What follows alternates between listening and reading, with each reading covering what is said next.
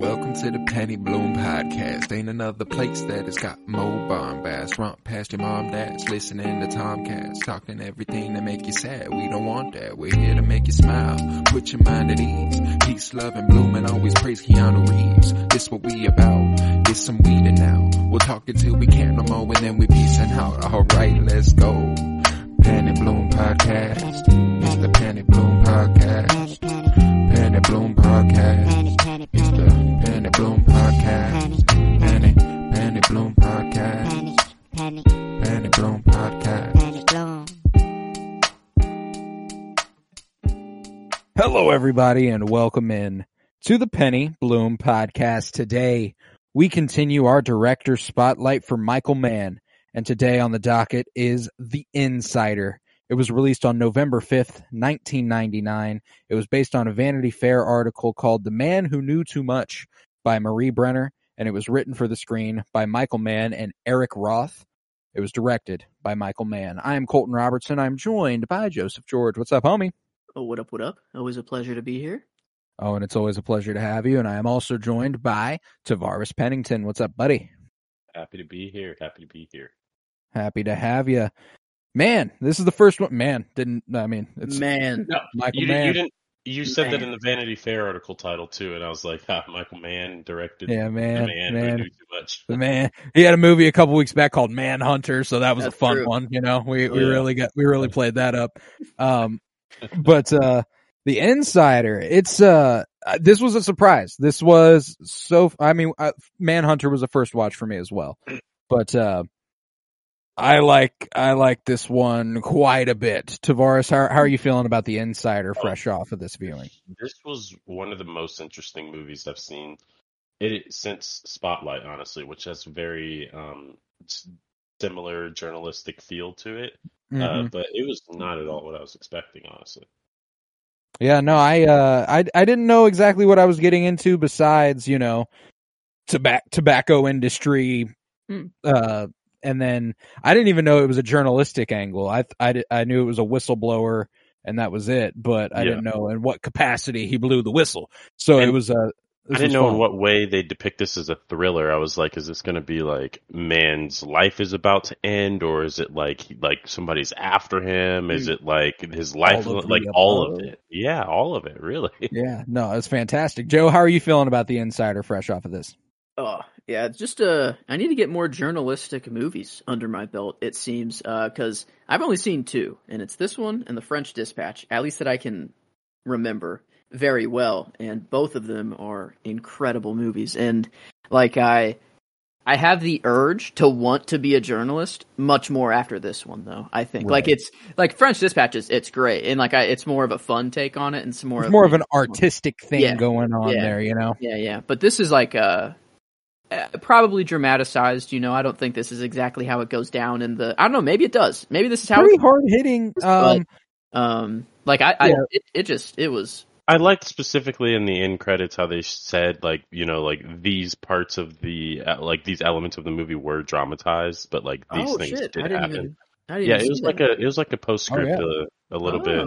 I think maybe after the last scene, where they had it fades to black, and then they give you like, here's what happened to this guy. Here's what happened to this guy. Here's what happened. Maybe okay. I remember that now. And it was like while some of the events were dramatized, this is roughly how it went down, you know. And as far as the journalistic side of things, you know, they might have taken some liberties with the way Lowell Bergman went about getting it out. Early into this, I'm going to go ahead and say my favorite scene is the final. Is that the final scene where Lowell Bergman is like walking out? He's like, I quit. And they play the music and he's like in slow motion. And I'm like, what did he just like walk out of the CIA or something? Like, no, he walked out of CBS. He did walk out of that building like it was, you're right. Yeah. Like he was Jason Bourne. Like he was like the most highly prized secret weapon. And I'm just like, bro had the principles, you know, he's the hero, you know. There's two heroes, I'd say, of the movie. Oh, for sure. But I don't know. I liked Pacino's character a whole lot more. I thought it was like I've never really had this journalism fire or spark ever I've always thought it'd be, cool to do, but this was like, oh, I see like why people are so passionate about it. Like this is, you could, I mean, really get passionate and like for doing the right thing, not for, the money and all the clicks and all that sort of stuff. This was a really cool angle that I've never really thought about before. I really urge you to, when you get a chance, watch Spotlight. I don't know if there's a way that we could fit that in sometime soon, but that movie, because probably figure out a way to cover that, because that's a fantastic fucking movie. I haven't watched it in a couple years, but it's astonishingly well made. You're not Catholic, are you, Joseph?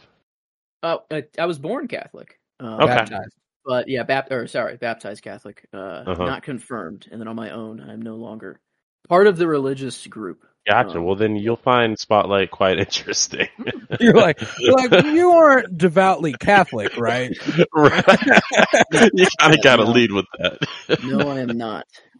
So you might not like it if you are. But exactly. No, it's. There's I just read the little synopses there. Okay. Yeah. I like that. No, I love a journalistic movie. I think it's and the fact that this one isn't 2 hours and 40 minutes, and the fact that it isn't really nothing but a journalism movie until the last hour and some change is really fucking cool. Like you get to a point towards the middle, like towards the end of the second act, I would say, where you're like, oh God, why do we have an hour left in this movie? Like you're like, yeah, it is what's weird... gonna fucking happen here? Because for a movie that, I mean, like me and Joe have been carving through a little bit of Michael Mann's filmography, and it's been much more flashy. It's been much more guns, death, violence, and Thief, Manhunter, and Heat. And getting to this one, you got the thriller, you got the mystery, you're anticipating something similar. But no one dies, no one gets killed. There's nothing like that. And I would argue this is more intense than any of the three movies we watched prior in terms of on the edge of your seat shit. Paranoia. Like they got the paranoia down so well. I mean, like there were so many moments when like it's the most mundane thing happening. Like he's in the back of a police car, riding with them, and like they stop at a stoplight.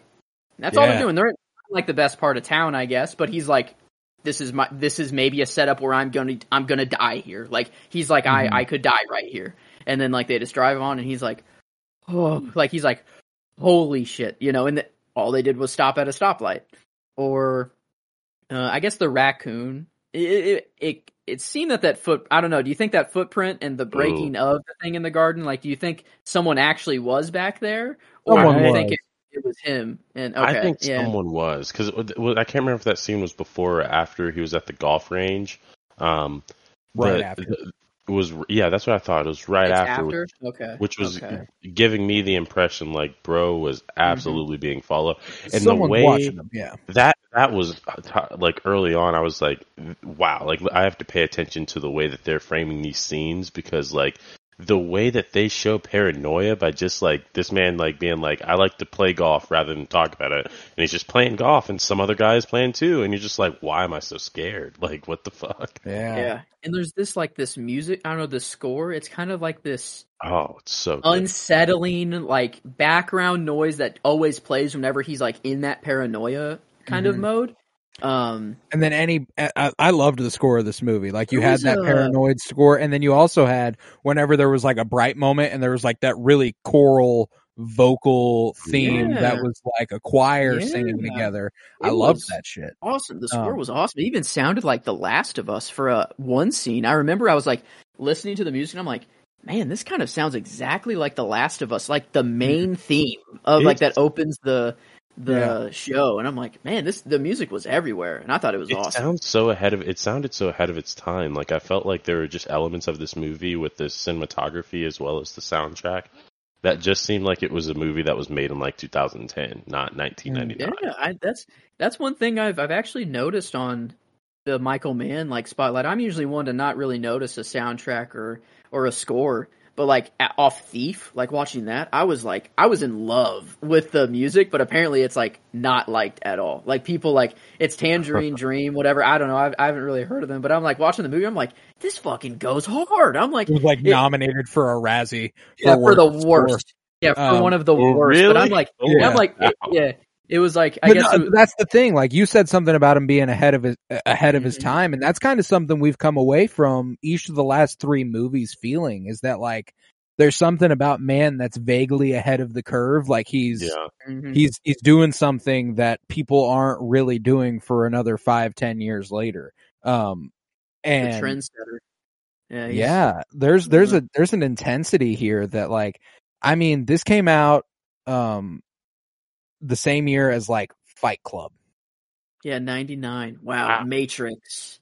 Yeah. What else is like 99? Yeah, that's this. And it has an older feel, but also like a new. It's now that you say Matrix and Fight Club, like those kind of seem like newer, modern-ish movies. Just in terms of the story, yeah. Oh, I guess this is set back. Oh, yeah.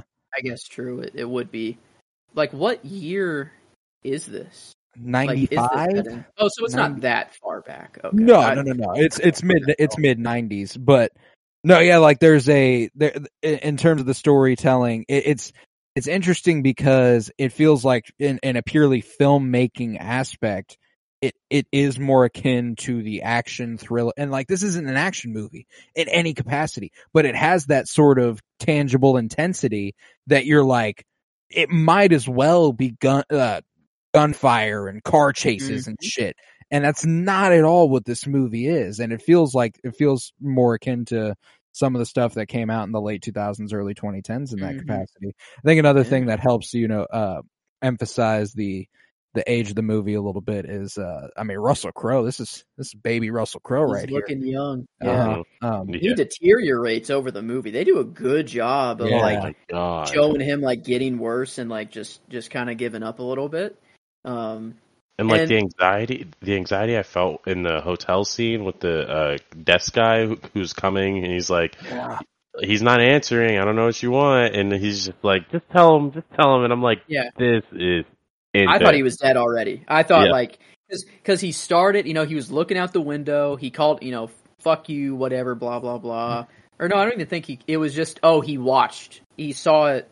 Was that what happened? Like he saw the interview show up, but it wasn't him. He was all blacked out and stuff like that. Is that what he was watching it in? Okay. I'm also I would kind of want to work through some of those last steps because I'm kind of confused on how exactly everything happened. Like, did they eventually release the full unedited interview? They did eventually, and that's my favorite scene of the movie is the vindication of the actual full interview being displayed and his kids watching it on the couch. There was like I actually cried with this movie. It was a crying moment.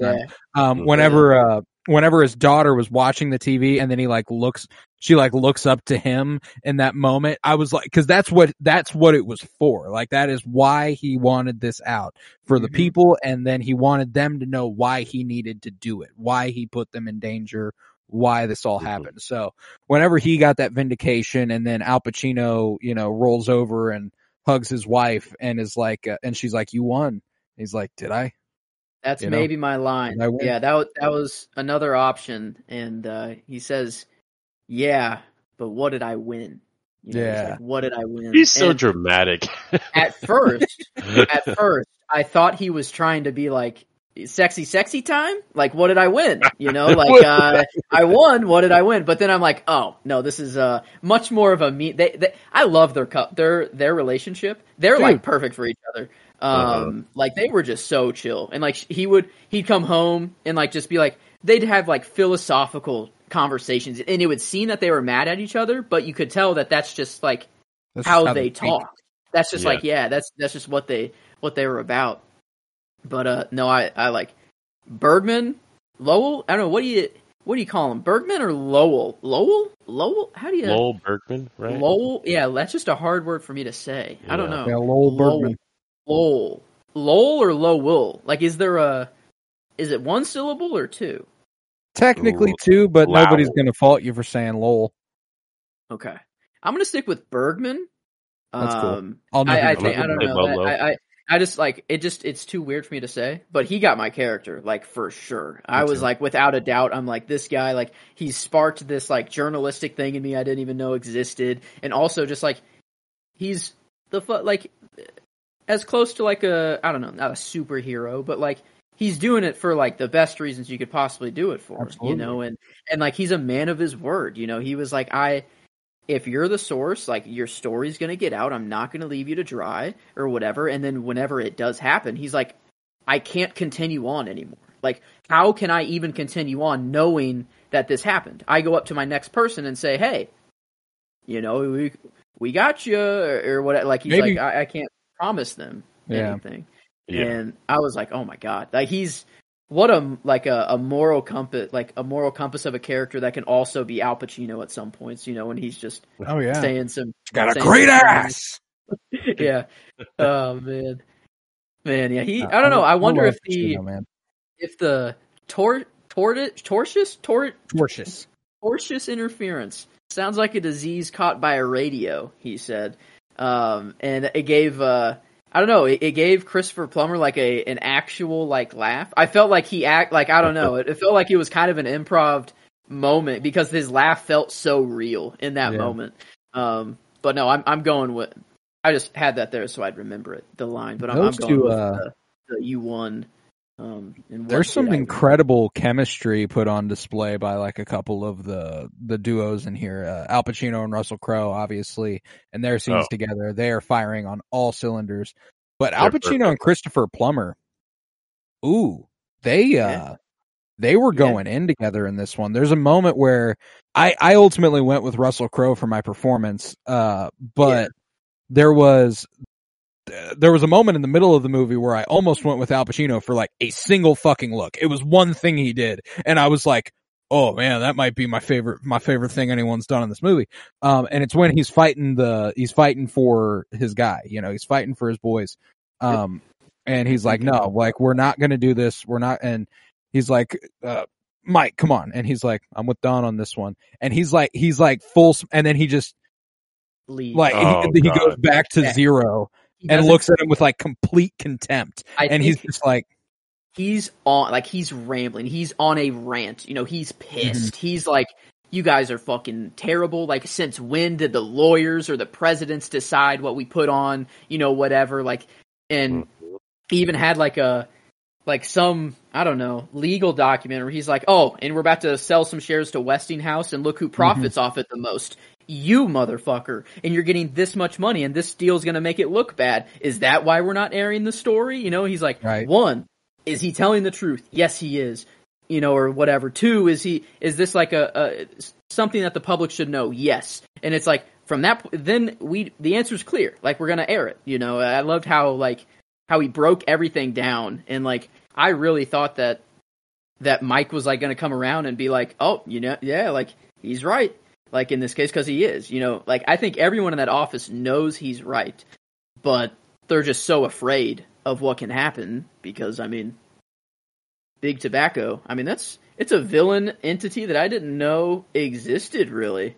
But it makes sense. You know, we got Big Pharma now. I'd say Big Tobacco was the worry before, though. I don't know, really, like, it's another thing that kind of dates the movie is we obviously know cigarettes are very addictive and that they are very bad for you. You know, it's like... And that the tobacco companies know that. Yeah, and like on every nicotine thing that you buy, a massive label that is like hazardous, addictive, you know, nicotine is very addictive now, you know, or whatever. But before it was, hey, you want to look fucking cool in middle school? Go buy a pack of cigarettes and smoke. Well, it was like the whole, I don't know, like the section where they're breaking down the legalities of it, and they're like, how can we run the story? What can we do? Mm-hmm. And one of them is like it's the classic, I don't know, you know, like, we give it to you, whatever happens to you after that, I don't know. It's up to you, man. Like, that's on you. I loved that beat in the movie. There was and I love the way that Christopher Plummer's Mike Wallace at the end, you know, his justification for being on the side CBS, which I didn't. I mean, I didn't love. But it worked. No, I at get least it. for them. Yeah. I don't know.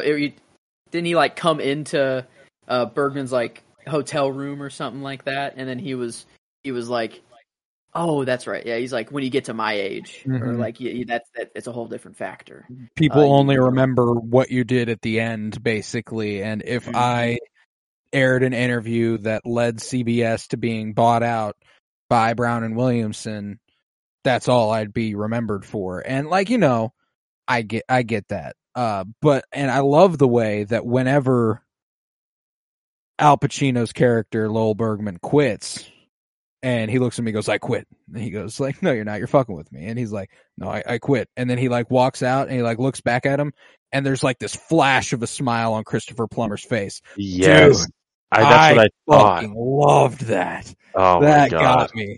And it just makes you think about that scene where he was like, where he realized the interview got cut off, Christopher Plummer's character, and he's just like, what the fuck? Like, are you gonna tell me? I think that was like what he was in. He was like, you're gonna tell me after doing this shit for 50 years, like that I don't know what I'm doing?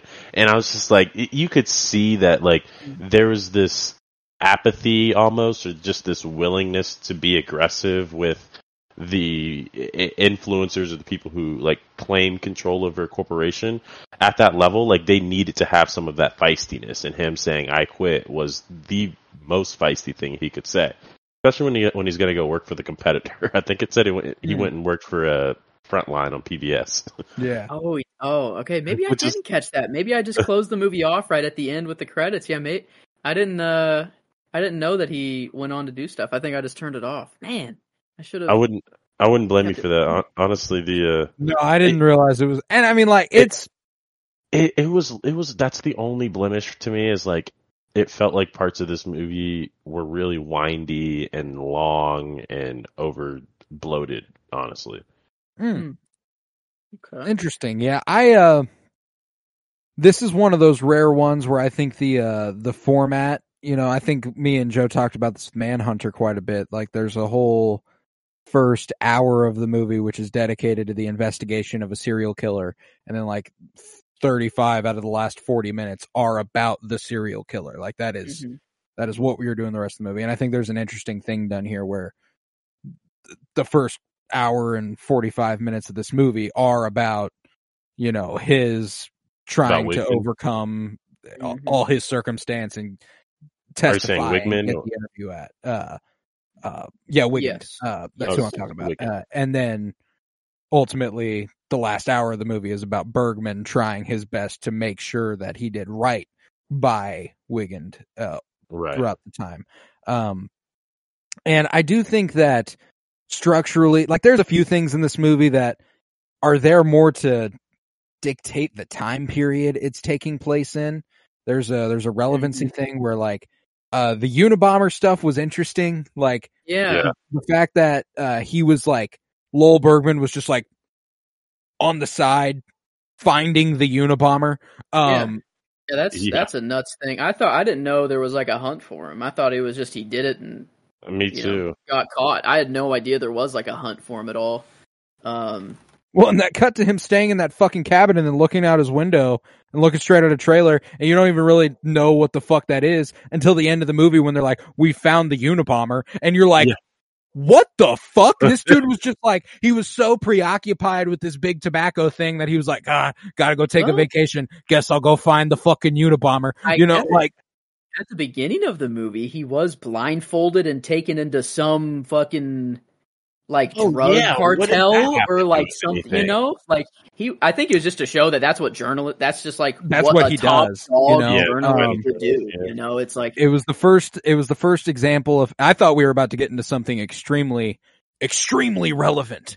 I did whenever the gentleman he was interviewing was like, why should I go on a pro-Zionist media conglomerate and talk about my reasonings? I was gonna be like, oh, okay, here we go, let's fucking do this thing. Like I guess I gotta be ready for this tomorrow. But ultimately that was only like 5 minutes of the movie.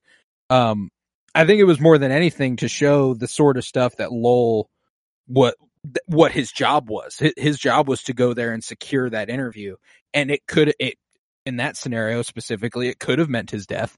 Like there was no guarantee that he was going to make it out. And one of my favorite shots of this movie actually came during that opening sequence where he had the burlap sack over his head in the car. One of my favorite visual languages of this movie is the close-ups that take up like half the screen, and it's like perfectly split down the middle of their face, and then the background behind them, and there's like the atmosphere behind them, and the burlap sack over his face kept fluctuating in and out of focus, and it was very cool. It wasn't ultimately my shot, but it did go on to influence what I did pick for my shot, which was Russell Crowe in his hotel room towards the end of the movie, whenever it seems like he's thinking about taking a leap, and he's sitting there, and you see half his face, and his eyes are full of tears, and he's really, really dark, dimly lit, but there's light behind him, and that's fucking gorgeous. But is that when the walls like start to change and he like sees it's his right kids before that? Yeah, it's right before that. Oh, dude, that was awesome. No, yeah, like I think I see it. Well, maybe not. That's not it. Actually, I don't know. In the graphic you made, there's my graphic does have the shot I picked. Okay, I thought so. But yeah, the half frame face, I didn't pick up on that, but they did do that a lot. I was going back and forth. I put one in here to remember it. Just the Japanese, whenever they're at that, were they at like one of his Japanese students' house? Like he was teaching. He was a Japanese teacher as well as a chemistry teacher. Mm-hmm.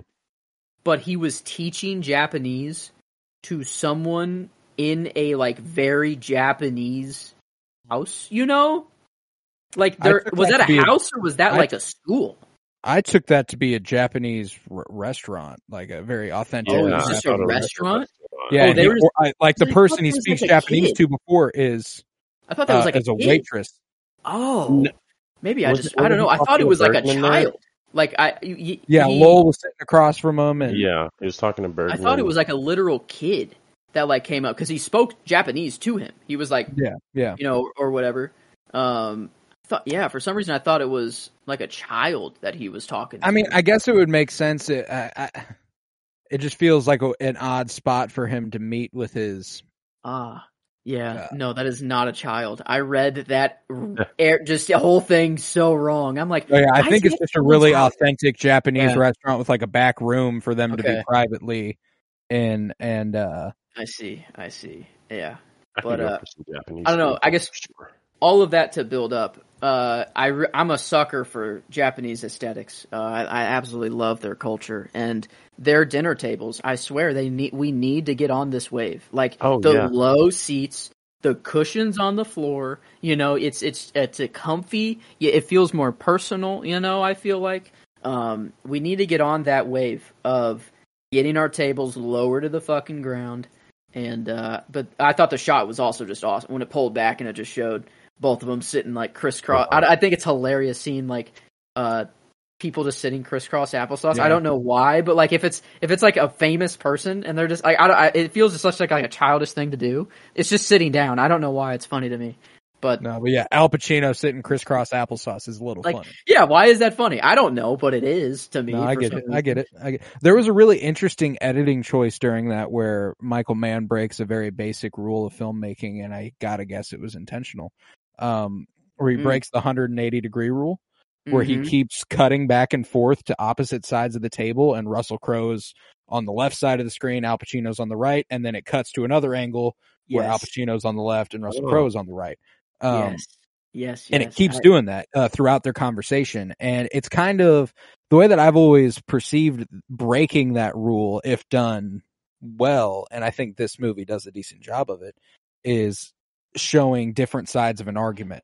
So like whenever Russell Crowe was making a point, he was on the left side of the screen, and then when Al Pacino was making a point, he was on the left side of the screen, or maybe it was the right side, which would make more sense, but like that sort of thing. So it was an interesting back and forth that I just stuck out to me. I really appreciated it, but I noticed another 180 break, like he broke it again. Whenever he's going back in to sign the new agreement, disclosure agreement with his, with the company. And he tells him, like, fuck you guys, you know, like he storms out. Yeah, it goes behind his head, and like it's, to me, that was like a clear, like, all right, we're breaking the 180 because now he's in fuck you mode, sort of thing, you know, he's like, now he's on a whole different. You went from the right side of the screen to the left side of the screen, and there was but I great, didn't notice. That's right. In that scene, it was a very jumpy back and forth. And they were also, I think they were there for a long time as well, because like it showed, like I feel like it was not daytime, but sort of somewhat still light-ish outside, and then it was like very dark outside. And I think like it was to show that they've just been talking for a long time. Right. It seemed that these two had that sort of relationship whenever they drop the kids off at school, and then you know, they go and park somewhere on the waterfront, and then, you know, he's like, well, I got to go pick the kids up. It's been a half day. Even if it's a half day, it's been like 3.5 or 4 hours. You know what I'm saying? They've been talking. Yeah, no. I think it's a big deal. Yeah, no, it kind of shows like the intention that Bergman had when he was dealing with his sources, because it's like he was willing to pretty much spend as much time as he needed to do what he needed to do and to hear what he needed to hear, which is not a thing that I think most journalism is perceived as doing. No, yeah, I'm with you. This was like, I loved the internals of CBS, and then like Pacino having to use other news like New York Times and like other things because like they just weren't doing it, you know, and like did I tell you you're wrong?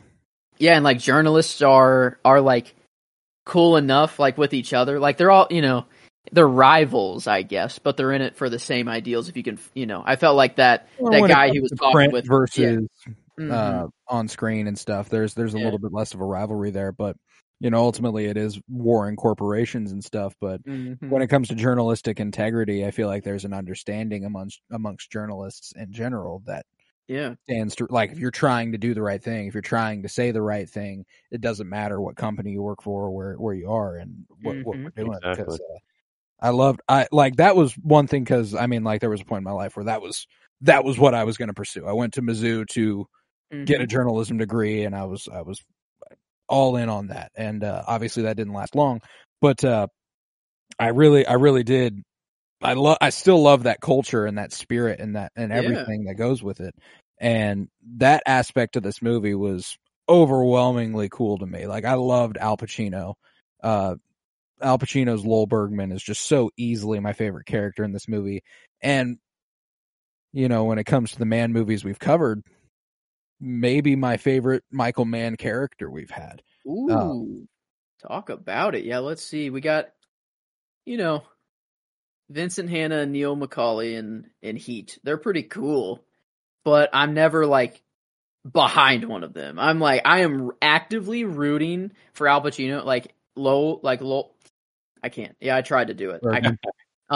Bergman. Like, I am actively rooting for him and actively like I think he's cool, like, every time he's on screen. I'm like, this guy just fucks. Like, this, he's like just an overall, he's on it. You know, he's a hard-working journalist. He got the Unabomber.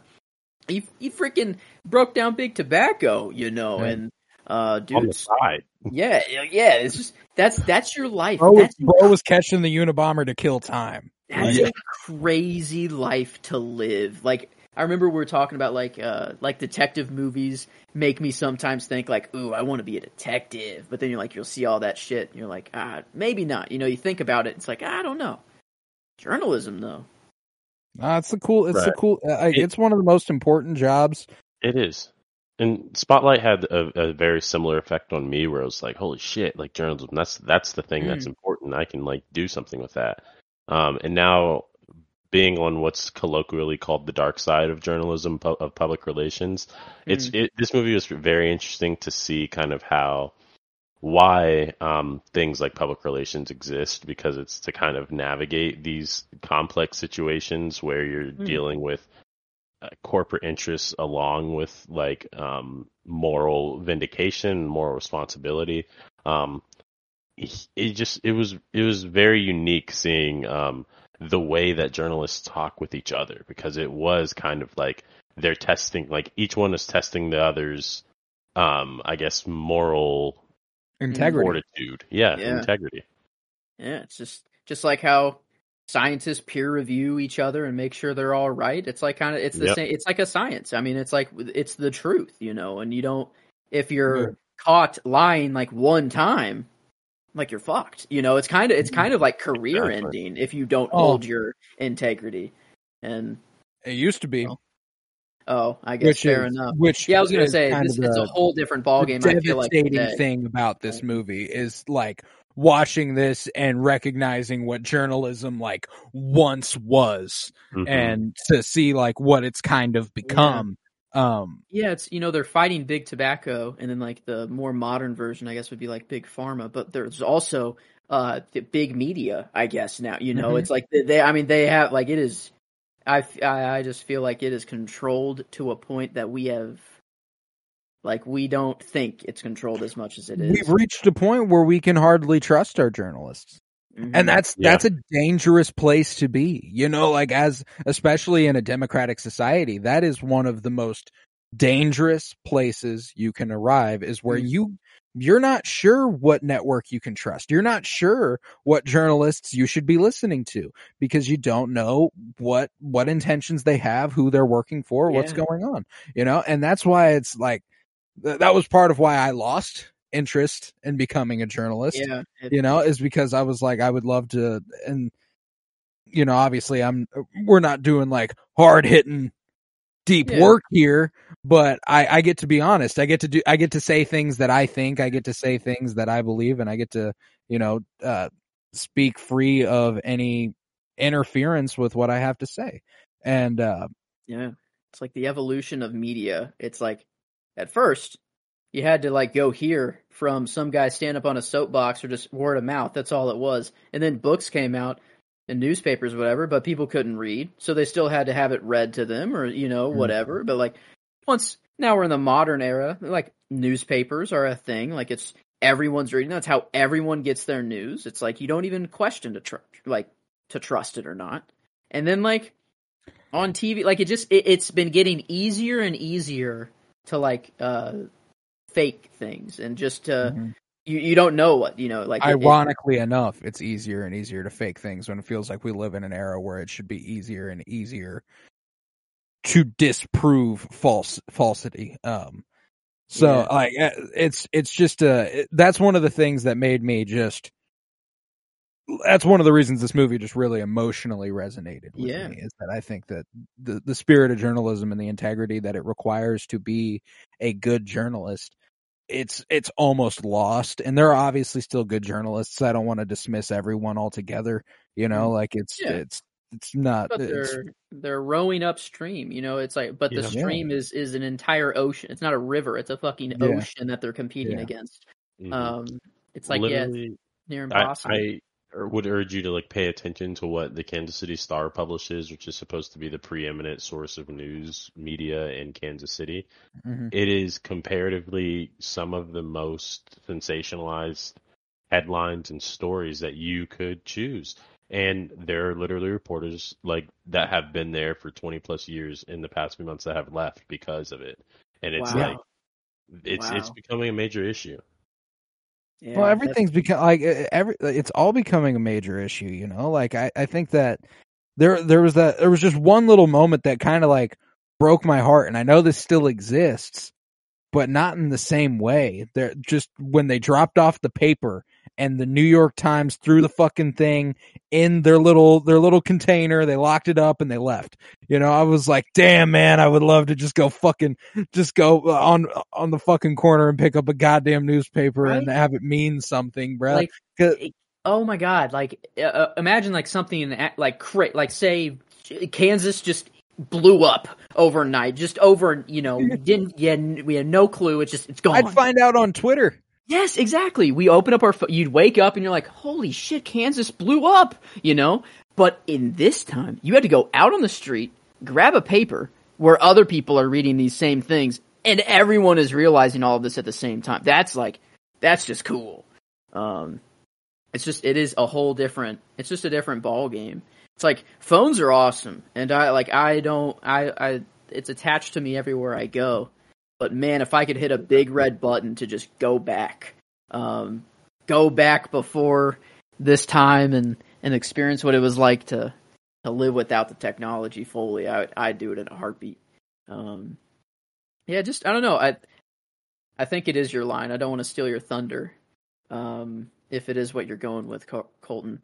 But like whenever it was said, I'm like, it's kind of like I don't feel like there are many people like this. Yeah, when he's on the phone with Jeffrey, and I love the way that scene ends, where because that's the scene when he clocks. Yeah. Oh, you're gonna kill yourself. You're about to commit suicide. Like let's take it easy. Whenever he says, "There's many people that care about you." Yeah, I'm running out of heroes. Guys like you are in short supply. I fucking loved that line. That was the heart of this movie for me, because these two are the only guys like that in this movie. The New York Times reporter you could argue is like that. He's like, oh, I gotta check with my editor. I gotta run it up the flag. And then he's like, okay, you got page 1 and editorial. Let's fucking do this thing. Let's hear it.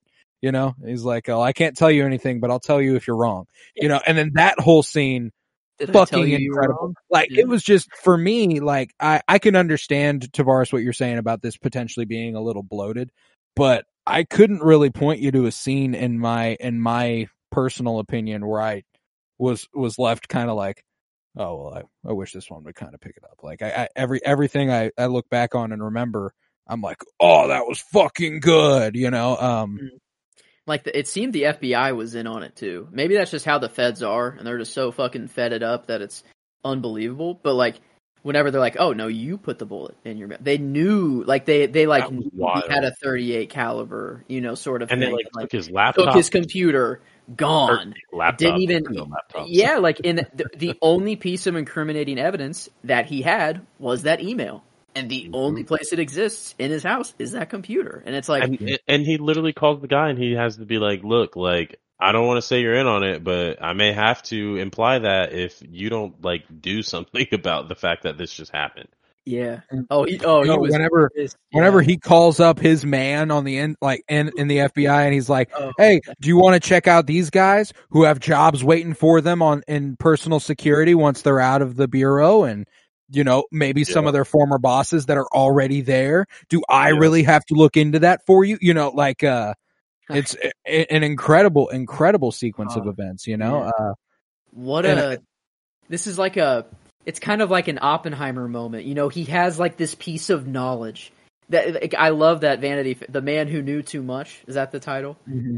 Yeah, that's like perfect. Like, it's like, he's just, not the most socially, except he's very socially awkward, but you can pick up that he was a smart guy. He could focus and he could concentrate very well, and they chose him for a reason. And he was like, they said it was for sales, so I just kept my head out of things where I didn't think it like I should have been. But like, it'd be crazy to like be. It feels like he didn't sign on. He said like, I took the money. The money was nice. But they made it seem that he wasn't doing something evil. That it was like for a flavor or something that would enhance the taste, but it ended up just being like to push nicotine harder, So like it was pure manipulation from the very beginning. It seemed like what he was getting into was just a way to like literally to enhance the effects of cigarettes, but he also ended up studying the effects they have on people. And when he discovered that, and that he knew they knew that, he got fired. Was that really a secret for that long? Did people like people just didn't know they were that bad for you? Yeah. I mean, I think it was a thing where it showed so much to see how these tobacco companies talked about their own product, like to say that they were providing nicotine delivery. What was it? Nicotine delivery. Yeah. We're in the nicotine delivery business. Nicotine delivery business. Yeah. Other than like the tobacco business, which you would think would be the primary part of their product, that's not at all. And it just kind of shows like how they're trying to manipulate people to think like it's not a smoke to look cool and give you a buzz. It is we need you addicted to this so that you buy it over and over and over again. Like it's, I mean, like business 101, it pays for itself. You know, it's like, I mean, this, like, yeah, it's a no brainer if you're an evil business guy, but like your customers won't live as long. You know, I guess you'll make the money, and you know you'll always have your fresh supply of people, but.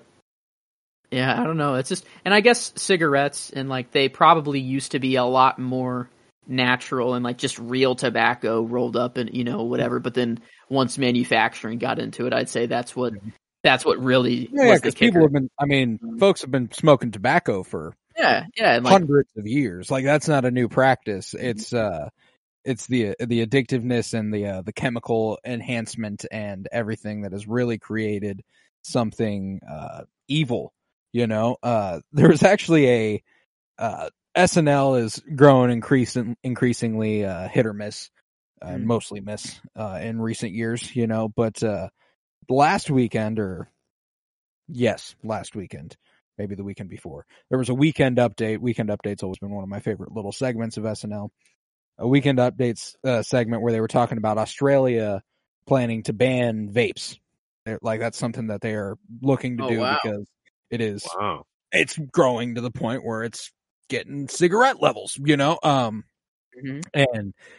so like one of the things they did, they were like, and now to talk about that, a good old fashioned cigarette. And it's a dude in a giant cigarette costume. Oh my God. I think I saw a picture of it. I didn't see the actual video, but I saw a picture of it. It was fucking hysterical to me, you know? And obviously it's embellishing. Like this Saturday? Just happened? This past Saturday, the Emma Stone hosted Noah Khan. A Saturday Night Live skit where they have a fucking cigarette. Are you shitting me, dude? Oh, yeah. This keeps happening. I don't know. Tab, I don't know if you're in on this, but like I swear there is a real Truman Show possibility.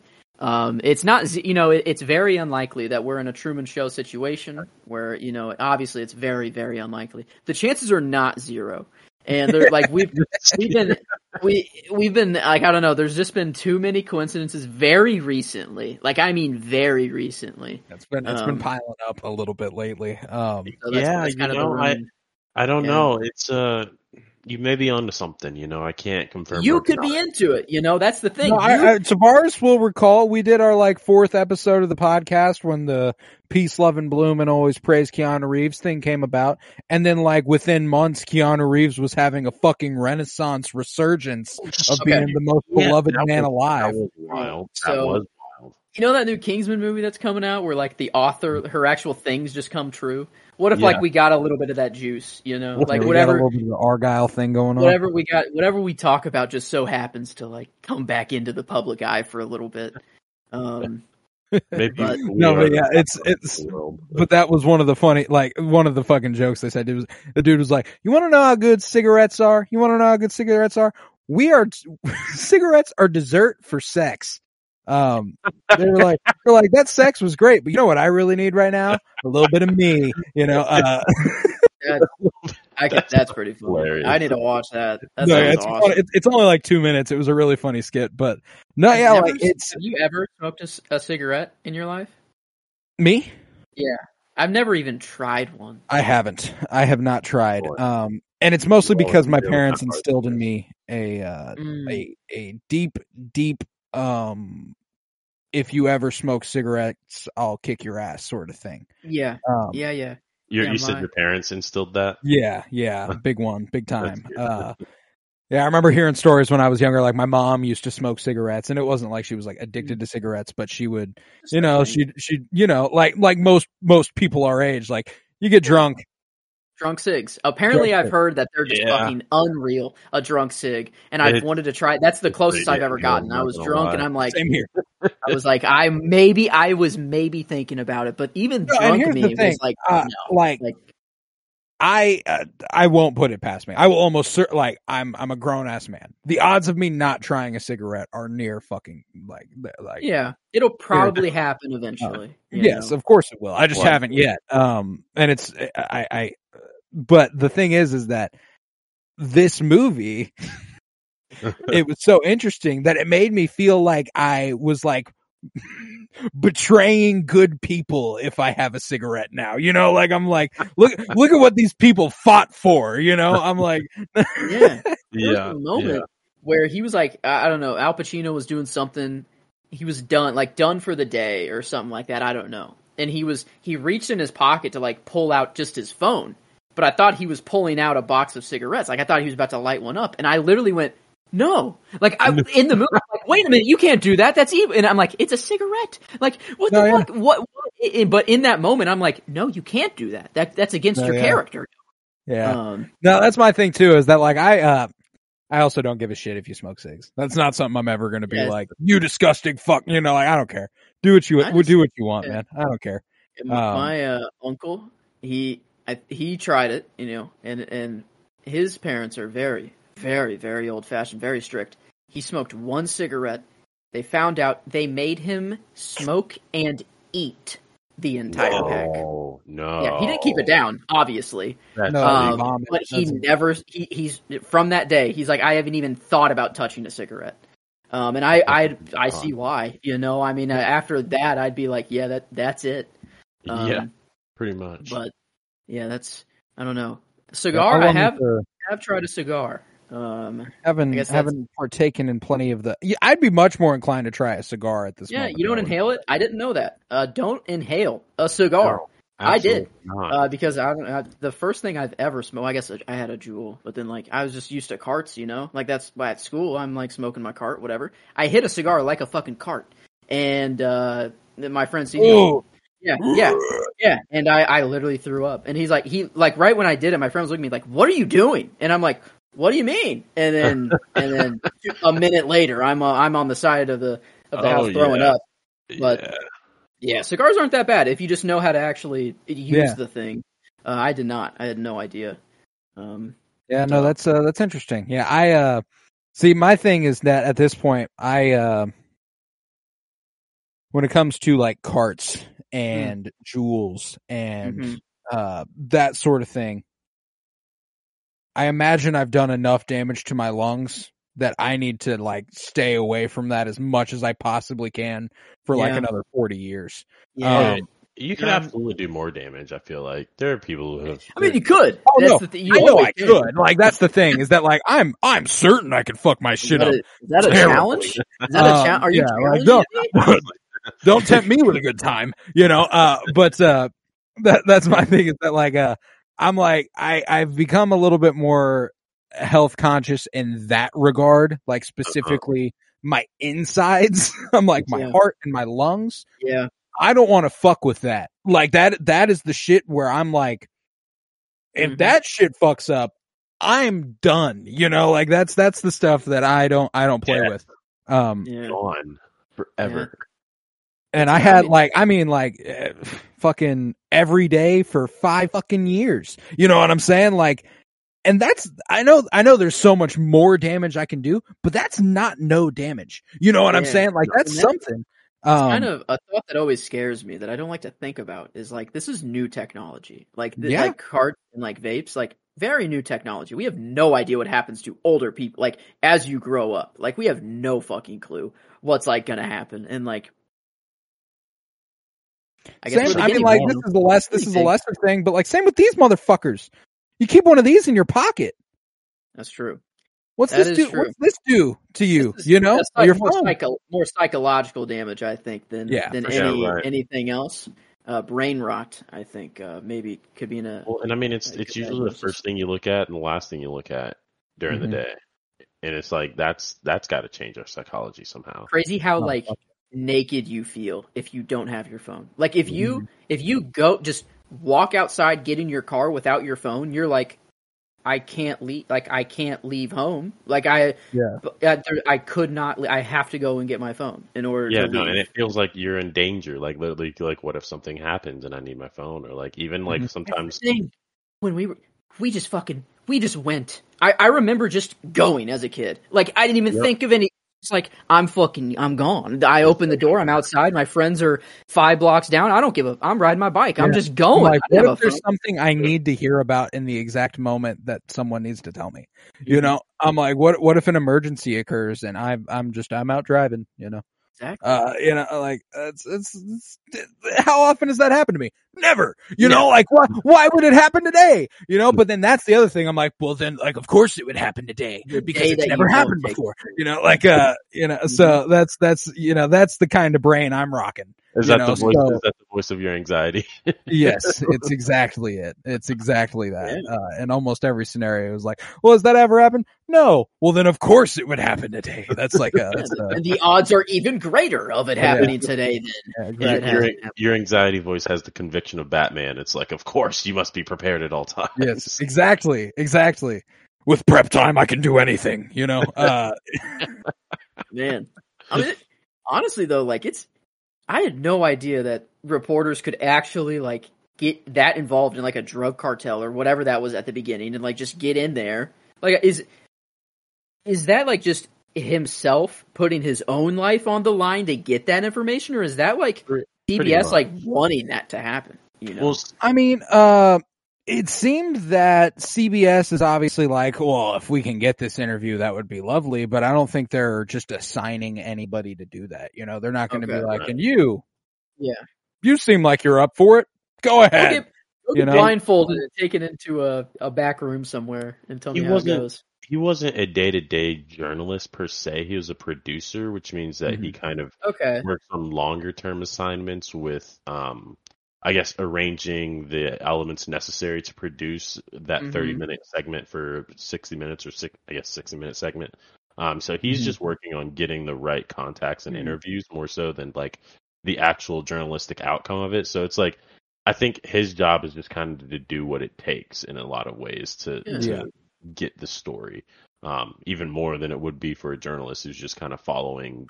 You know, and I'm sure there was a point in his career where that he was the guy asking the questions, and he was the guy who was, you know, getting his hands. I mean, like he's the guy getting his hands dirty now, but he's like he's like an undercover cop, you know. Exactly. Yeah.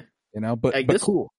That'd be a sick ass job. I mean, just to be that story doesn't really interest me. I don't give a fuck. But what's going on in Mexico right now? I'll fucking take a plane and see what's going on here. Well, like all the people he was calling throughout the movie to be like, oh yeah, see if see if he can get in Mexico City and we'll figure something out. You know, like just throughout. I thought all of it was trying to connect somehow, but I think it's just a show. Like that's just his life. That's just his life. That is what he does. What he does. There was some impressive tension building, like even at the beginning of the movie, where that package that's like wrapped really weird gets left at his front door. Yeah, was that like because the Unabomber that was the? Oh wait a minute, I'm thinking of the Oklahoma City. That was the Unabomber, the one who did send packages to people's homes and they went, or was the Unabomber? I thought that was Unabomber, like you're thinking of the right thing in Oklahoma City. I don't know if the Unabomber the like hospital where it was like pregnant women and children like that. He blew like that's the Farah building. Is that what it's called or something like that? That's the Unabomber with the white van, fertilizer and whatever in the back of his van. Mm-hmm.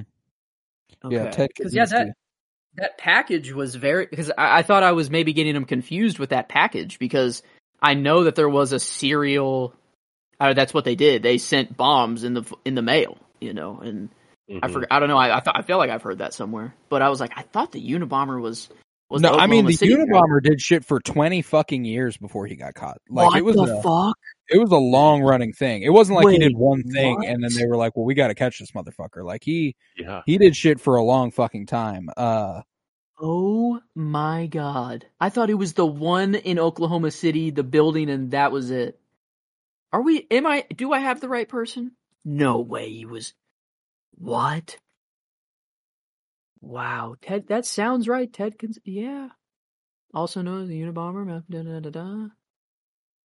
Yeah, it's kind of weird looking up a person. I just want to see what building he blew up. It's like I don't. But do I really? I'm pretty sure he died earlier this year. Actually, like that was like 6 months ago. Ted Kaczynski died. Oh my god! Yeah, from 1978 up until 1995. Yeah, mail. He did do it through the mail as well. It looks like. Because a mailed bomb kills the president of the California Forestry Association in his Sacramento office. That was his last kill, I guess, or maybe he only killed 3 people. Oh, He injured a ton of people, but yeah, he only killed 3. So this which is only 3 is a lot of people to kill. So like, don't get me wrong, but in a 20-year career of domestic terrorism, it's pretty low record. Okay, the Alfred P. Murrah federal building in Oklahoma City. Yeah, I don't. Perpetrators, 𝗠𝗶𝗰 McVeigh. That's the guy who I'm thinking of, the Oklahoma City bombing. He was just the one. That's just all he did. Just one building he blew up. That's interesting. I always thought the Oklahoma City guy was also the Unabomber, but Timothy James McVeigh. That sounded. I don't know. That did sound a whole lot more right. Yeah, bombing killed 168 people, 19 of whom were children. Destroyed 1/3 of the Alfred P. Murrah federal building. Yeah, that's devastating. That's sad. Yeah. But anywho, the beginning of the movie, the one that, like, when he got that package, I thought we were about to, like, the Michael Mann movies we've been watching, I thought we were about to hit the ground fucking running. I thought that thing was going to explode, kill his kids, and we were going to get, like, we were going to roll. That moment, the whole movie, I'm just like, something gruesome and out of pocket is about to happen. Wow. And it never quite did, but that doesn't mean I didn't get that, like, to that emotional. No, you got it. You got that blood pumping. That raccoon scene, like, bro, when his daughter comes in and is like, why is there somebody in the backyard? I'm like, no. I thought you were talking like when she walks back outside, and he's like, he's looking around. I thought he was going to get startled and shoot her. I was like, every thought was going through my head during the suspense scenes, and maybe that's his strategy. He made Thief, Manhunter, Heat, all movies in which you are fucking. I mean, it's like you're dealing with death or guns or something of the sort. And then now it's like, so you know what he does, you know, like what it's all about. And then, so maybe you're just expecting that, like from him, maybe like, I don't know if that was like he utilized that, if he knew that people going into the theaters at the time would think of his movies this way. But I don't know, it works. Like, it honestly works better that there's nothing that happens. Like, it's more scary. It's more thrilling to have, like, all this buildup, and it's like, oh, it was nothing. I honestly would rather it end in, like, an explosion or a death and have some, like, closure for me feeling that suspense or something. No, but yeah, no, it's just and I mean, like, there was, like, a intense... There's this feeling I get that's not really... It happens a lot in horror movies, but it's not like I'm scared. It's more just like, oh, that's eerie. And it's where I get like goosebumps all the way down my back and along my arms and through my neck. And whenever his wife walks into the basement and that email pops up that's like, we will kill you. We will kill all of you. Shut the fuck up. I was like, like, that's the feeling. I was like, that's a fucking threat right there, man. That was one of the little, if you didn't watch the end, that was one of the little excerpts at the end that was like, it was never proven who sent those emails. But he got those emails. And there's not many options as to who would have sent those fucking emails, you know? In the 90s as well, you think there's like, I mean, like today, there's just so many people on the internet. It's like, it could be a troll, but like this is insider information, you know, like only a few people knew that he was even talking in the first place. And like knew who he was, would know his email address, you know, sort of thing. It's like, I was like, no shot. Like, no, if I knew something, I don't know. Like, that's the thing. What if I learned something that I have to say, you know, sort of thing. But I know if I break the silence, I'm done, you know? It's like, I think this movie, I don't know, like at the end, it all worked out. But, I don't know if I want to go through all that. That's not a fun, he lost his wife, you know, in the middle of all this. You know, fair enough. Like that's what sucks too, is you're like, I can't blame her, you know, like it. And the thing that really, really sucks is that like he was doing the abject right thing. He was doing the correct thing to benefit the most people. The place where he kind of fucked up is that he like never told his wife anything. along the way. No, I he think was that never was like they were. I think they were trying to say that's kind of how he always is. Like he's a very literal kind of person, and like every interaction they had, like whenever she's like, I can't do this anymore. Like I cannot handle this. He's like, can we talk about it when I get back? You know, that's literally what he says, and he thinks that that's like a completely okay response to like what. Like I don't think it's like him not knowing what to say. I mean, he doesn't know what to say, but I think it's more of just like, will you allow me to like priorities at this specific moment. moment. He's just so concentrated that like his idea of social cues, they say it, you know, they're off a little bit, and like I don't know. I guess the whole character assassination thing, and that might be the only thing about this movie that might be a little bloated. Like I do enjoy the work that Lowell has to do for him, and it creates some of the more interesting journalistic moments of the movie is him protecting Jeff's character and going to bat for him and, you know, disproving everything in his free time and trying his best to, you know, protect this story at all costs. But I suppose if there was a point in the movie that I could consider bloated is that we probably spent a little too much time on the character assassination thing. I think you could get that across with not quite as much as they did, you know, like that might be the portion of the movie I could see as bloated. And if they're gonna do it, include more of showing how it's making him go like crazy. Like include more of what's his actual name? Jeff? Yeah, Wigand or Wigand, I can't remember. Wigand, that's right. I knew Wigand didn't sound right. Wigand. I feel like they could have shown more of his like personal life going to shit and like had his wife in there a little bit more, or him telling his kids like I guess he's waiting. He doesn't want to say, or like I don't know. He's like wanting this to be aired so bad, but he won't tell them if it's not aired. You know, like it has to be aired in order for him to even tell his kids that what he's doing. Which I guess is a little weird. But I think it's just that his kids won't understand. You know, like there's nothing tangible about it until it happens. You know, because like they see him on TV first being like a shoplifter and like a really bad picture of him, you know, that's how they see him first. Which is wild. It's wild that they really spent the time coming up with 500 pages of a smear campaign on some doctor who's like probably and not. All they had against him was like a parking ticket, shoplifting some alcohol, and like a thing he bought on TV that he didn't pay for, a check bounce back or something like that stupid, you know? Yeah, and it's like, what lengths do you have to go to even understand, like, to even find this information out, like, right? And to think that people are going to legitimize it too, like, it just seemed like a. Well, this is a practice that you see modernly, where it's like every time anyone does anything to fight the powers that be, or even not fight the powers. I mean, like tragically, one of the more disturbing versions of this is when someone is murdered by the police. And everyone's like, well, how about that time in 2009 he did this? And it's like, so he deserved to die. You know, like that's what you mean by that.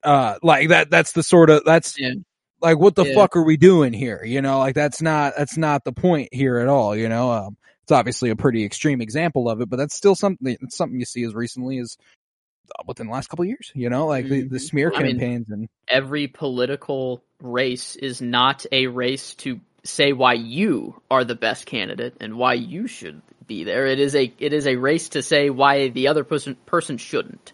I've seen some local like some like state level smear campaigns like randomly on YouTube and stuff, and I'm like, this is kind of comical. Like they're just like, it's this hilarious. Person doesn't care about babies or some shit like that. You're just like, someone paid. This person wants to kill Like, how about talk about yourself? You know, I don't know. Right. Like, why? Don't tell me why you're the guy. Don't tell me why they're not. You know, like it just. Oh, it's just, you know, the right people, and you have a shit ton of money, and everyone that runs the government will be the same people forever. Yeah, no, it's a disturbing cycle.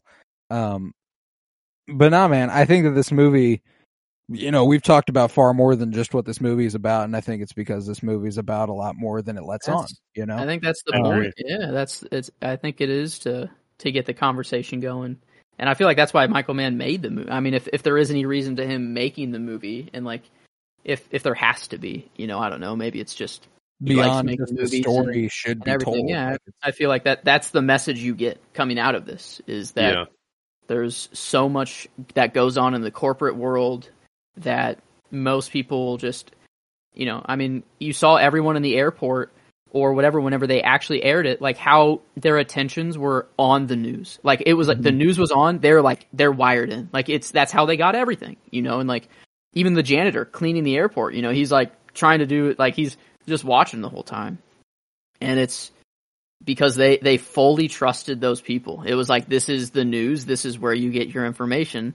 But now it's like you try your best to stay away from the news.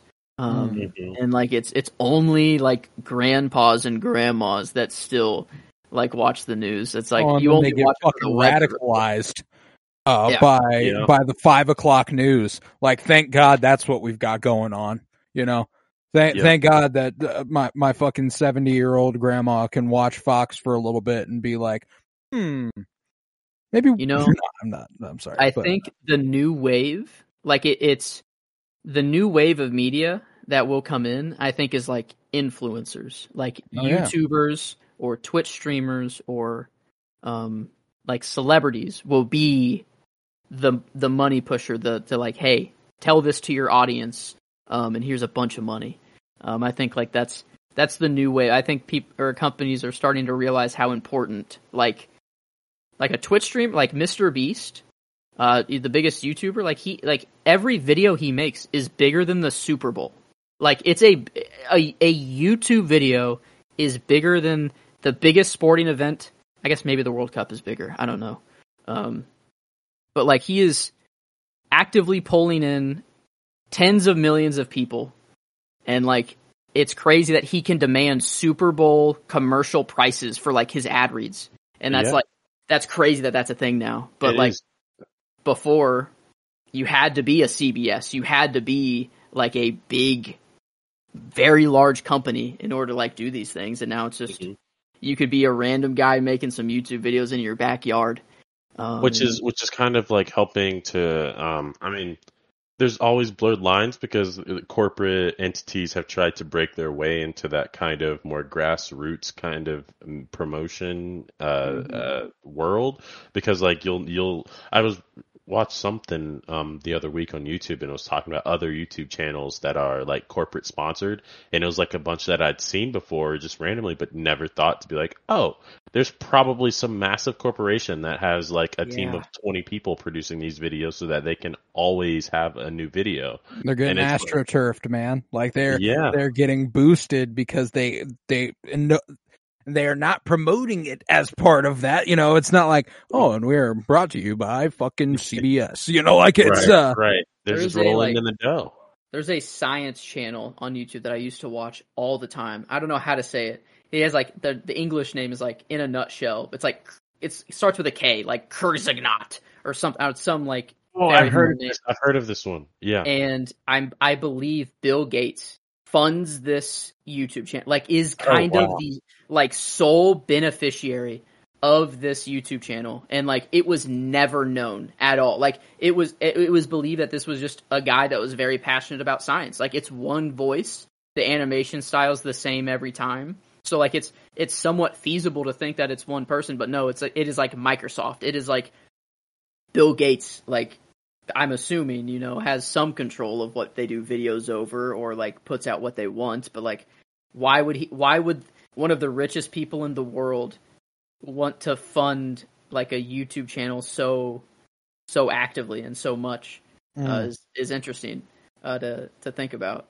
But I think it was Bill Gates. I kind of want to make sure. I want to check my integrity here, and I'm not just spitballing. Yeah, in 2015, the channel received a $570,000 grant from the Bill and Melinda Gates Foundation, who later became one of their key sponsors. So they started They did start Oh, okay. grassroots, Yeah. and it wasn't. Yeah.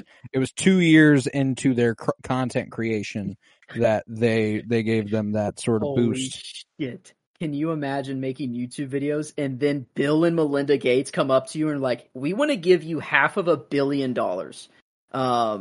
What do you think? Right, it was 500 million. That's what you said? 500,000. So half a million. Okay. Okay. Still, to me, Still a lot. Still a ton of money. half of a million is If basically someone half came a to billion. us and was like, here's $500,000 to do what you're doing. Okay, yeah, I'll take that. Thanks, Bill. Yeah. Wow. Yeah, media. It's a very interesting.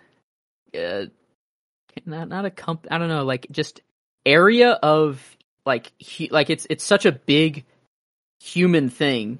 Like it's such a big factor in our lives, the media, and like it's crazy how like just seen it evolve with the internet and everything, and not because we can look back now and be like, oh yeah, they were so obviously doing smear campaigns for this person, and like we know because we have all the hindsight and we have all the.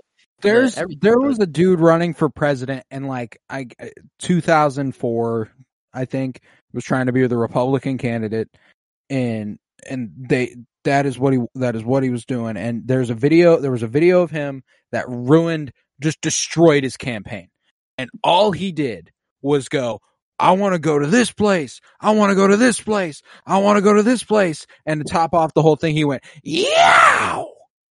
And that destroyed him. What? Now, the top Republican candidate has been impeached as president 3 fucking times. Like, that's fucking insane. Yeah, that is insane. I have zero, focus. Zero amount of my energy goes to politics today. Like, it is like, I keep up with just who's the current president and like if we're at war or like with the global conflicts and stuff like that. But as far as like campaigns and like me going to, I am not going to vote. Like I know that's probably bad to say. I know. But like I firmly believe that my vote actually does nothing. Like how do we actually know if our vote does anything anymore? It is a number on a TV screen. And then we're just I don't know. I'm kind of out of the U.S. government for as long as I'm around, for now at least. I don't know. It's going to take something quite big, quite a very big change to rope me back in. This guy isn't doing enough for you. It's fucking crazy. It's out there. It's great. It's a different world out there now. And we're going to keep trying our best to do what we can by our country. It's great. We're going to do it. Joe fucking Biden, man. He had one hard line, I think, in his presidency, and it's that we own the finish line. That line, whenever he says, like, I don't know, like it's all patriotic, it's all like war or whatever, and it's, but like that's like kind of the one thing I was like, you know what, Joe? You probably didn't even come up with that, but if you did, good on you, dude. That was kind of sick. Not. The thing I was talking about a little bit ago has its own Wikipedia page. It's called the Dean Scream. It was a speech delivered by Howard Dean, the former governor of Vermont, on January 19th, 2004 at the Val Air Ballroom in West Des Moines, Iowa. So at the Iowa caucus. He wanted to reassure his supporters, so he started listing states that he would win to raucous audience before screaming, yeah! And within 4 days, it was broadcast 633 times on national news networks and cable channels. And following the scream, Dean lost more primaries and suspended his campaign following his third-place result in Wisconsin. Some commentators have described the speech as a political gaffe that destroyed Dean's campaign. Yeah, I'm watching it right now, and he's a decent chance he loses it anyway. He's I just watched it. The crowd is loving it for one. Oh yeah. And like it's very like in happy good spirits, like no side of politically. It's like it's just like a motivational speaker getting. Yeah. He's just getting hype. Yeah, he's just getting hype. Dave Chappelle did a whole fucking thing. Did a spoof of it. The Dave Chappelle Dean Scream. I'm sure you'll be able to find somewhere. Wow. It's very fucking funny. Wow. I This guess is obviously when the Chappelle yeah. show was on and stuff. I guess presidents back then were much more presidential. Like you expected them to hold themselves in a different way than other people. You know, I guess, presidential, and like just respectable. yeah, like Obama, Obama. just the guy you're like, yeah, he was seems like the a last. man. Obama was the last presidential president that we've had. Yeah, honestly, just the last president we've had. Just in general. I think in terms of persona, yes, yeah. In terms of presence, yeah, eloquence and ability to sound intelligent. Oh yeah, man was regal to a point. Oh yeah, you know how fucking crazy it is. I don't find myself to be. I mean, like I'm of relatively above average intelligence. I would say I'm not super fucking smart. I am not. I'm not dumb. Mm-hmm. Okay. For the last two presidents in office, for me to be confident, 100% that I am smarter than both of them. Yeah. And I have been since I was 16. You know, like not like, and I was a dumbass, you know, like I'm willing to say that at 16, 17, 18, I was an idiot. I knew better than these motherfuckers. I'll tell you that, you know, that's why I think, I mean, I don't think it really, the position just doesn't even matter anymore. Like, that's why, like, I don't have any will to, or reason to vote. It's like, the president's already decided long before the polls are even opened, and even whenever they are in there, they're going to be puppeteered and done. Exactly. You know, it's going to be done anyway. So it's like I'm just waiting until I can go to Japan or Iceland or somewhere else eventually in my adult life. Hopefully, I don't know when I spend my retirement days out. But then leave the country. I would if I could. Yeah, you know? I would very much like to. I just maybe I will. Don't tempt me with a good time. As long as I got a good pharmacy wherever I'm going, that's all I need. I just need medicine to stay alive, and as long as I got that, I'm cool. I'm good. There you go. But, no, man, it's we live in a place. We certainly do. Look at the combos, though. Look at the combos. Michael Mann can get out of you. You know. See? You don't get that out of Heat. Heat is just like, holy fuck, we watched an insane movie. That was insane. I've had no movie experience like that. It was just awesome. But it never once was like, oh, let me think of the integrity of media today and how they are affecting the population right now. And like, I'm not getting philosophical whenever I'm watching Heat, you know. But this movie, no, there are many checkpoints that I have where I'm like, oh, that's how it used to be. Like, and this is how it is today. And like, was a very, I don't know, it feels highly aware and highly intelligent. Like, it just seems like the people behind this movie, like, there's a reason Al Pacino is in this movie, and it was considered even though it was considered a box office failure, it's just because it was just a damn good movie. Was no, yeah, I guess The Matrix and Fight Club coming out that year. That's crazy to think that was the same year. Just such different movies, though. You know, 1999 is kind of an absurd year for movies. I was also reading that Disney apparently produced this, which is surprising. Really? Yeah. Disney had its hands in a lot of other shit in the 90s than it does now. Wow. Yeah, like they also did Rushmore, Wes Anderson. Oh wow. Okay. Jason Schwartzman. Okay. Bill Murray. Yeah. Okay. Yeah, I didn't know that, but I knew I don't know. I could feel. Were there as many mannerisms though in this one as the last was? Yeah, mannerisms. Yeah. There was some light blue. Now that I'm thinking. Oh back, yeah, no, like the golf scene blue. specifically was very very. Very man-esque. There was, I mean, the raccoon scene. Anytime he is tension building, that is, I mean, there's a moment where Al Pacino gets on the phone high above the New York City skyline, and you can see Central Park and all the fucking buildings in the background, and it keeps shifting focus from him to the city outside, to him to the city outside, and I was just like, oh, you know, Michael Mann loved that location. He loved that location. Oh yeah. And every single one of his movies so far, at least the ones we've covered, are there any gaps or any movies in between?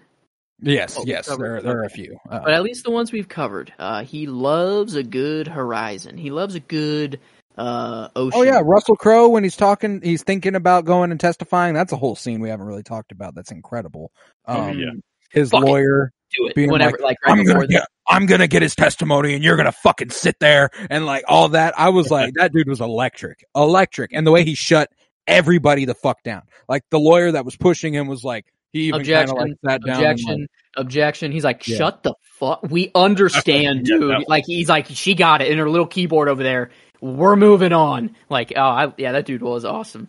He took his 5 minutes of fame and ran with it. He went over the top, but it was perfect for that role. Like that was like I don't know, it fits so well. But the before, like leading up to that, whenever he's like talking with the legal people, and he's like, yeah, once you go back to Kentucky, like you can be prosecuted. Like there's nothing we can do to really protect you when you go back.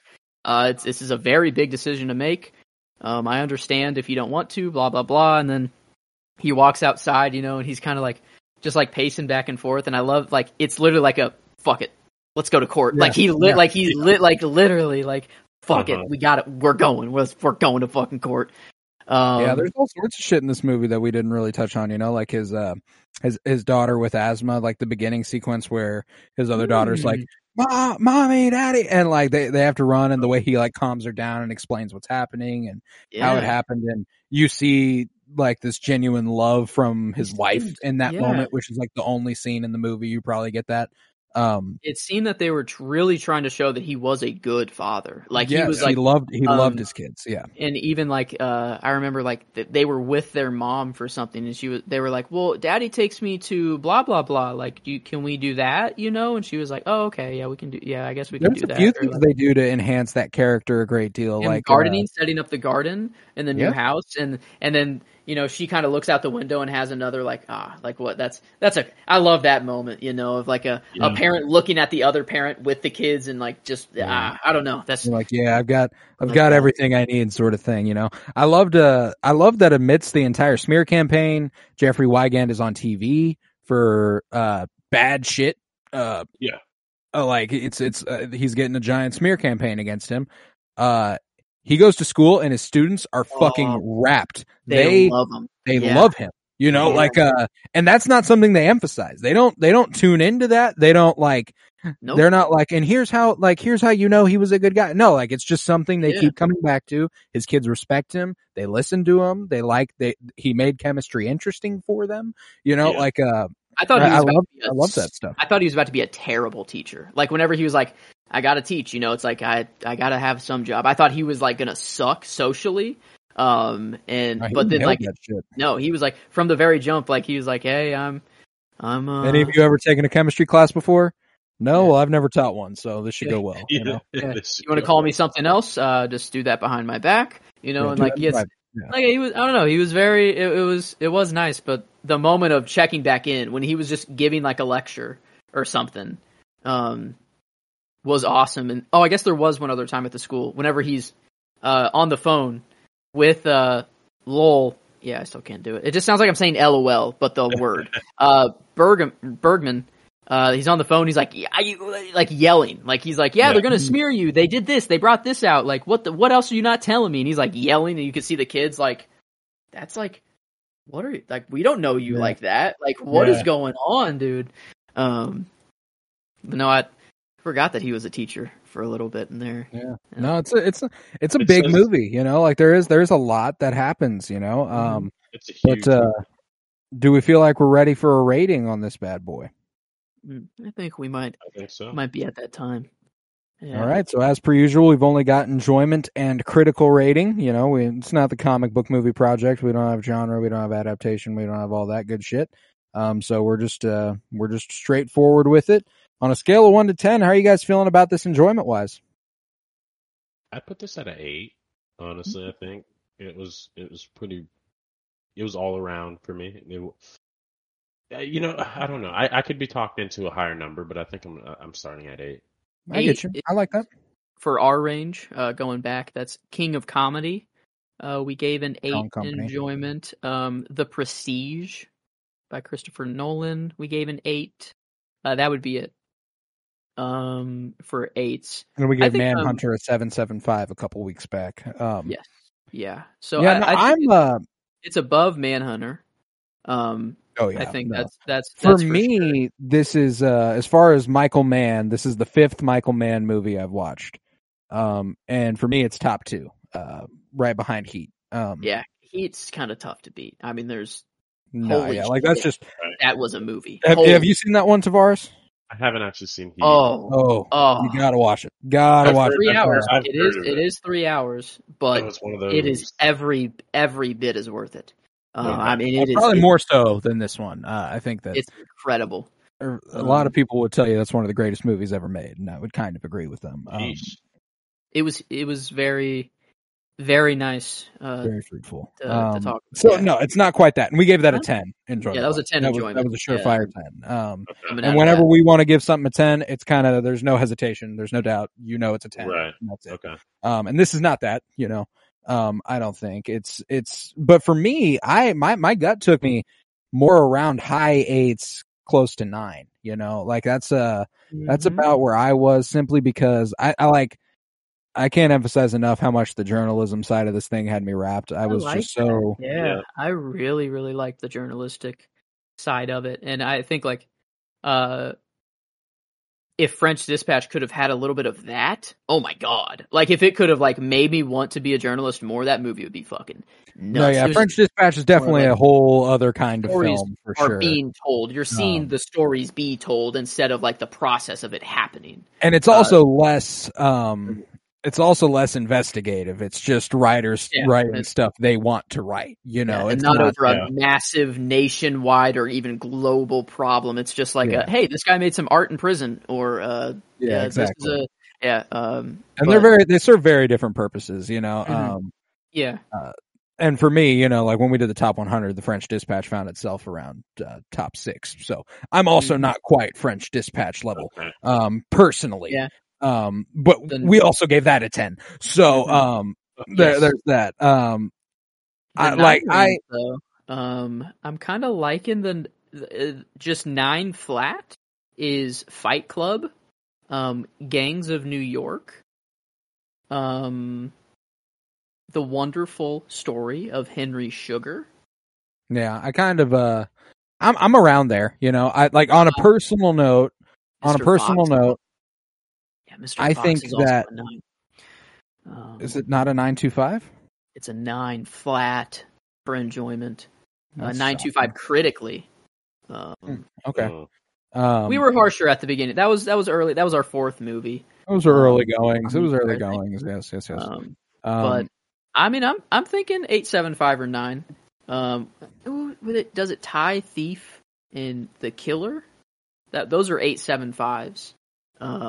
I mean, for me,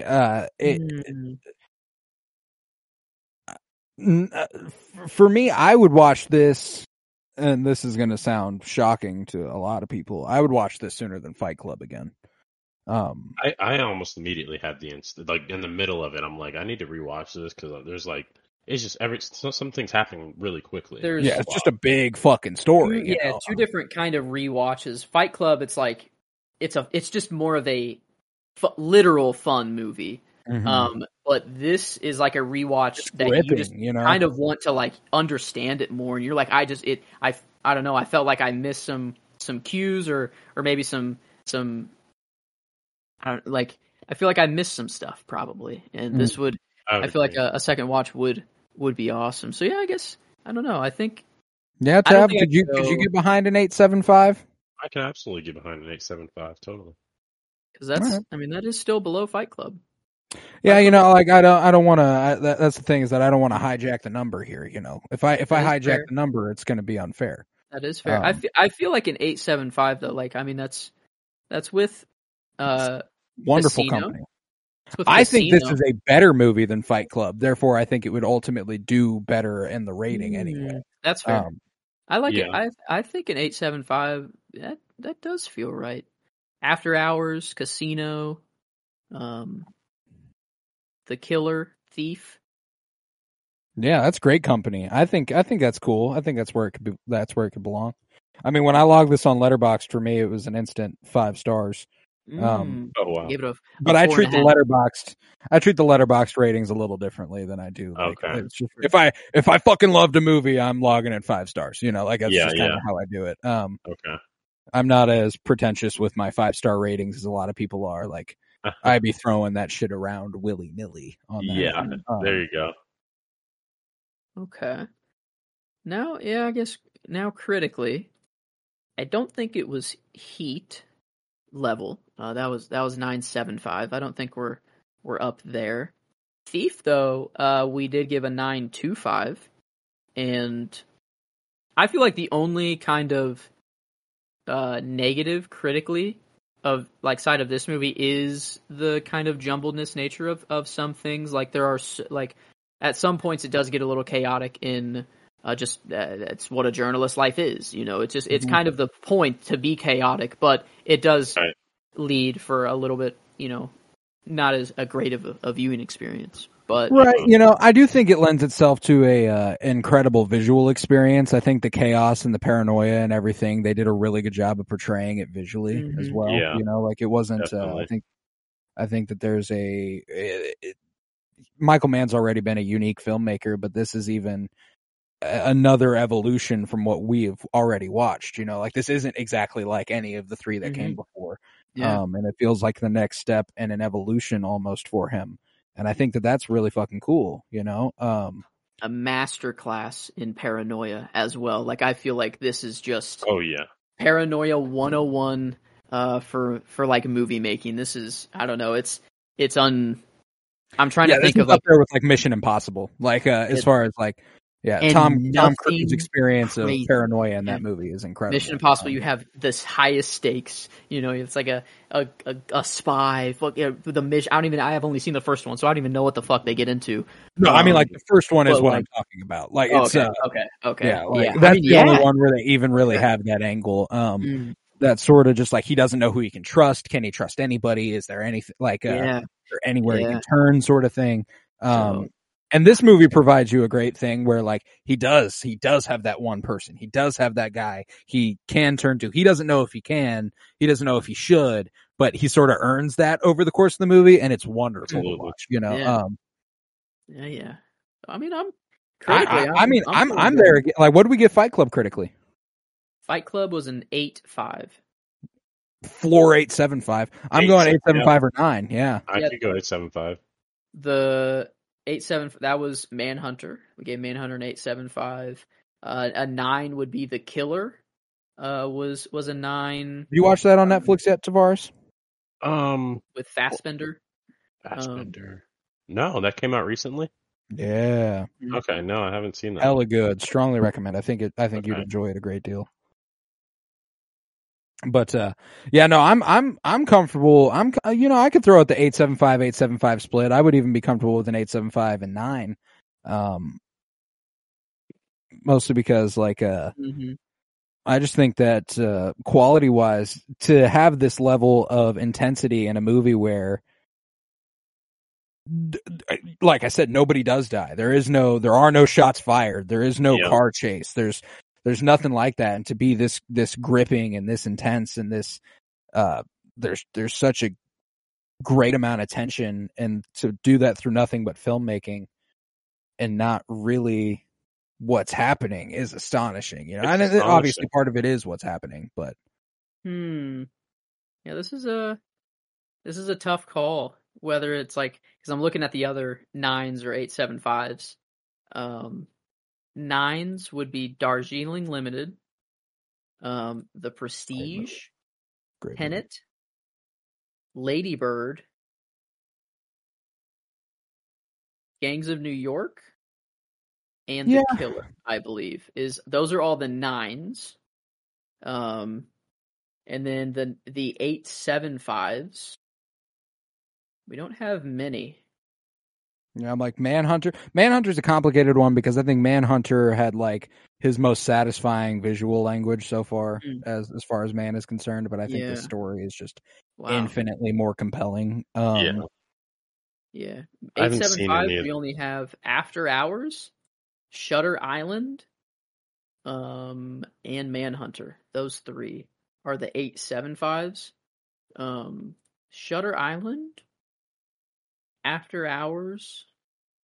I mean, let's not gloss over the performances here by Al Pacino, Russell Crowe. I think it kind of deserves that 9 bump. Well, if for me, I think it is in that company. Like The Killer was very well made, and like it's kind of more simple, like going on there. But I think like Gangs of New York, like that's I don't know. The other 9 movies seemed like the more right company that it should be in. Yeah, like a Lady Bird, a Tenet, a Prestige. Very, very well made movies. That's the thing. So I think I'm closer to a 9, but I could be okay with an 8.75. I'm closer to a 9 as well. I think that as far as this movie being a 9 out of 10, I think I can be comfortable with that. Most recently what we discussed movie wise was Iron Man 2, and where we landed on that one was like 5.5 out of 10. Critically? Yeah, let's see. Gotta scroll down a little bit for that. I feel like I was going out of my way to make that one like seem a little more legitimized, and even still, goddamn, 5.5 out of we 10. just called it a 5. Yeah, straight up. Oh, we called it a 5. This is at least 4 points better than that movie. I'll tell you that. At least. Yeah, so like maybe a 9's fair. That's. You know what? Yeah, I'm not that mad. I like that. It would average it out to an 8.92. By the way, an 89. If you're going off that percentage, would put it. The Killer was an 8.92. The Social Network, an 8.92. Killers of the Flower Moon has it beat barely. Never mind. That's a 9.83. Yeah, I was gonna say that's 98, that's not a 89. point. Yeah, a point above. Written by the same gentleman, Eric Roth. Also the Killers of the Flower Moon. There we go. Yeah, and I think I like that. I like a good 89%. That's pretty good. That is pretty damn good. Yeah, I dig that. And as far as I've been crafting a little letterbox list here, as I am wont to do, of our 2023 ranking by rating. Amalgamating all of our ratings over the course of the year and throwing it upon that list. And this would make it a top 25 movie on the year for us, which is incredibly strong. And that was top 25 out of 73 now. So, very, very high up there. As far as the movies we've covered in the director's spotlight, I feel like it's in that top half. That's for sure. If not like the top quarter even. Yeah, when you're talking about the movies we've done this year, we've done 73 total. 39 of them are comic book movies, and in that top 25, there are three comic book movies, or 4. Oh wow! Superman. So the conclusion is comic book movies on the whole are pretty underwhelming. Below par. And don't get me wrong, our top 25 are pretty nice. Our top 25 are all roughly 88% or higher. We are generous critics, hardly consider us critics, but everyone's on a different scale, but what matters is what is above what and what's below what, not necessarily. And frankly, it's the least important part of the podcast. Like the point is the conversation before we get to the rating. We just like quantifying shit. Joseph has the mathematical mind. I love making lists and ranking shit. It just makes sense to me. So that's kind of how I go about it. I would say that this is the most important part of the podcast. If I didn't have this Excel sheet, I would have nothing. If I could not, that's the thing. I needed. The director's one is very easy. Just two ratings and some favorites, easy. But the comic book one, that's a little more involved. We got a lot of ratings over there, and comparing all those. The comic book, as far as the top 25 here, four in the top 25 on the air. The highest is obviously The Dark Knight. Yes. The Dark Knight is the highest. After that, it is Batman Begins. So Christopher Nolan's Batman trilogy reigning supreme there. Then Superman, 1978, and then Spider-Man 2002. So that's before I guessed. I'd agree with those. Yeah, like those are a cut above most of the movies. Definitely. So we've had a nice year, and I'm interested to see where we've only got two Michael Mann movies left on the docket. Next week, we're doing Collateral with Tom Cruise and Jamie Foxx. So that'll be a fun viewing. I personally enjoy that movie a great deal. So I'm very excited to get to it. And then we're going to top off the year with Ferrari in theaters on Christmas Day. Likely go see that on December 26th and record on that day and have that episode out the 27th. So it'll be a nice little couple days there. Christmas coming a little late for us with Ferrari there. So Michael Mann, excited for that. But we also got some comic book movies in the meantime. Last Friday, or is this Friday Thor? Yes. This Friday is Thor. Yes. This Friday is Thor. Next Friday we got X-Men First Class. And we'll top off the year with, we're on a pretty steady streak here. Thor, it's a hit or miss for some people and some or other. I'm personally pretty hype on Thor. I like Thor. But we wrap up the year. Our last episode of the year for the movie coverage, is 2011's Green Lantern. So can't wait for that. God damn it. I love that movie. Damn it. I've never seen it. You've never seen it? No, I'm ready though. I'm so ready for whatever's about to So happen. we got a lot to look forward to. And obviously on Mondays, we are continuing our Game of Thrones rewatch. We are celebrating Christmas here in a couple weeks with season 6, episode 8. Celebrate the new year with the Battle of the Bastards. It'll be a goodie. So I'm very, very excited for that. With that, we will conclude this episode of the Penny Bloom podcast. If you would, head to patreon.com/PennyBloomPod, where you'll find over 50 hours of exclusive content, including all sorts of book reviews, comic book reviews, movie reviews, and the like. For $3 a month, you can support this podcast financially, which is huge because it costs me money and I don't make any off of it unless it's over there. Head to Twitter, follow at PennyBloomPod, follow on Instagram at PennyBloomPodcast. Remember to leave a 5-star rate and review wherever it is you might be listening and to continue downloading. That is a huge help for us and I appreciate it greatly. With that, I was Colton Robertson. I was joined by Joseph George. Thank you very much, homie. Oh, thank you for having me. It's always a pleasure to be here. Oh, and it's always a pleasure to have you. And thank you to Varus Pennington. Oh, yeah. It's a great time as always. As always, my friend, and I will see you this Friday for Thor. With that, remember, peace, love, and bloom. And I'm running out of heroes.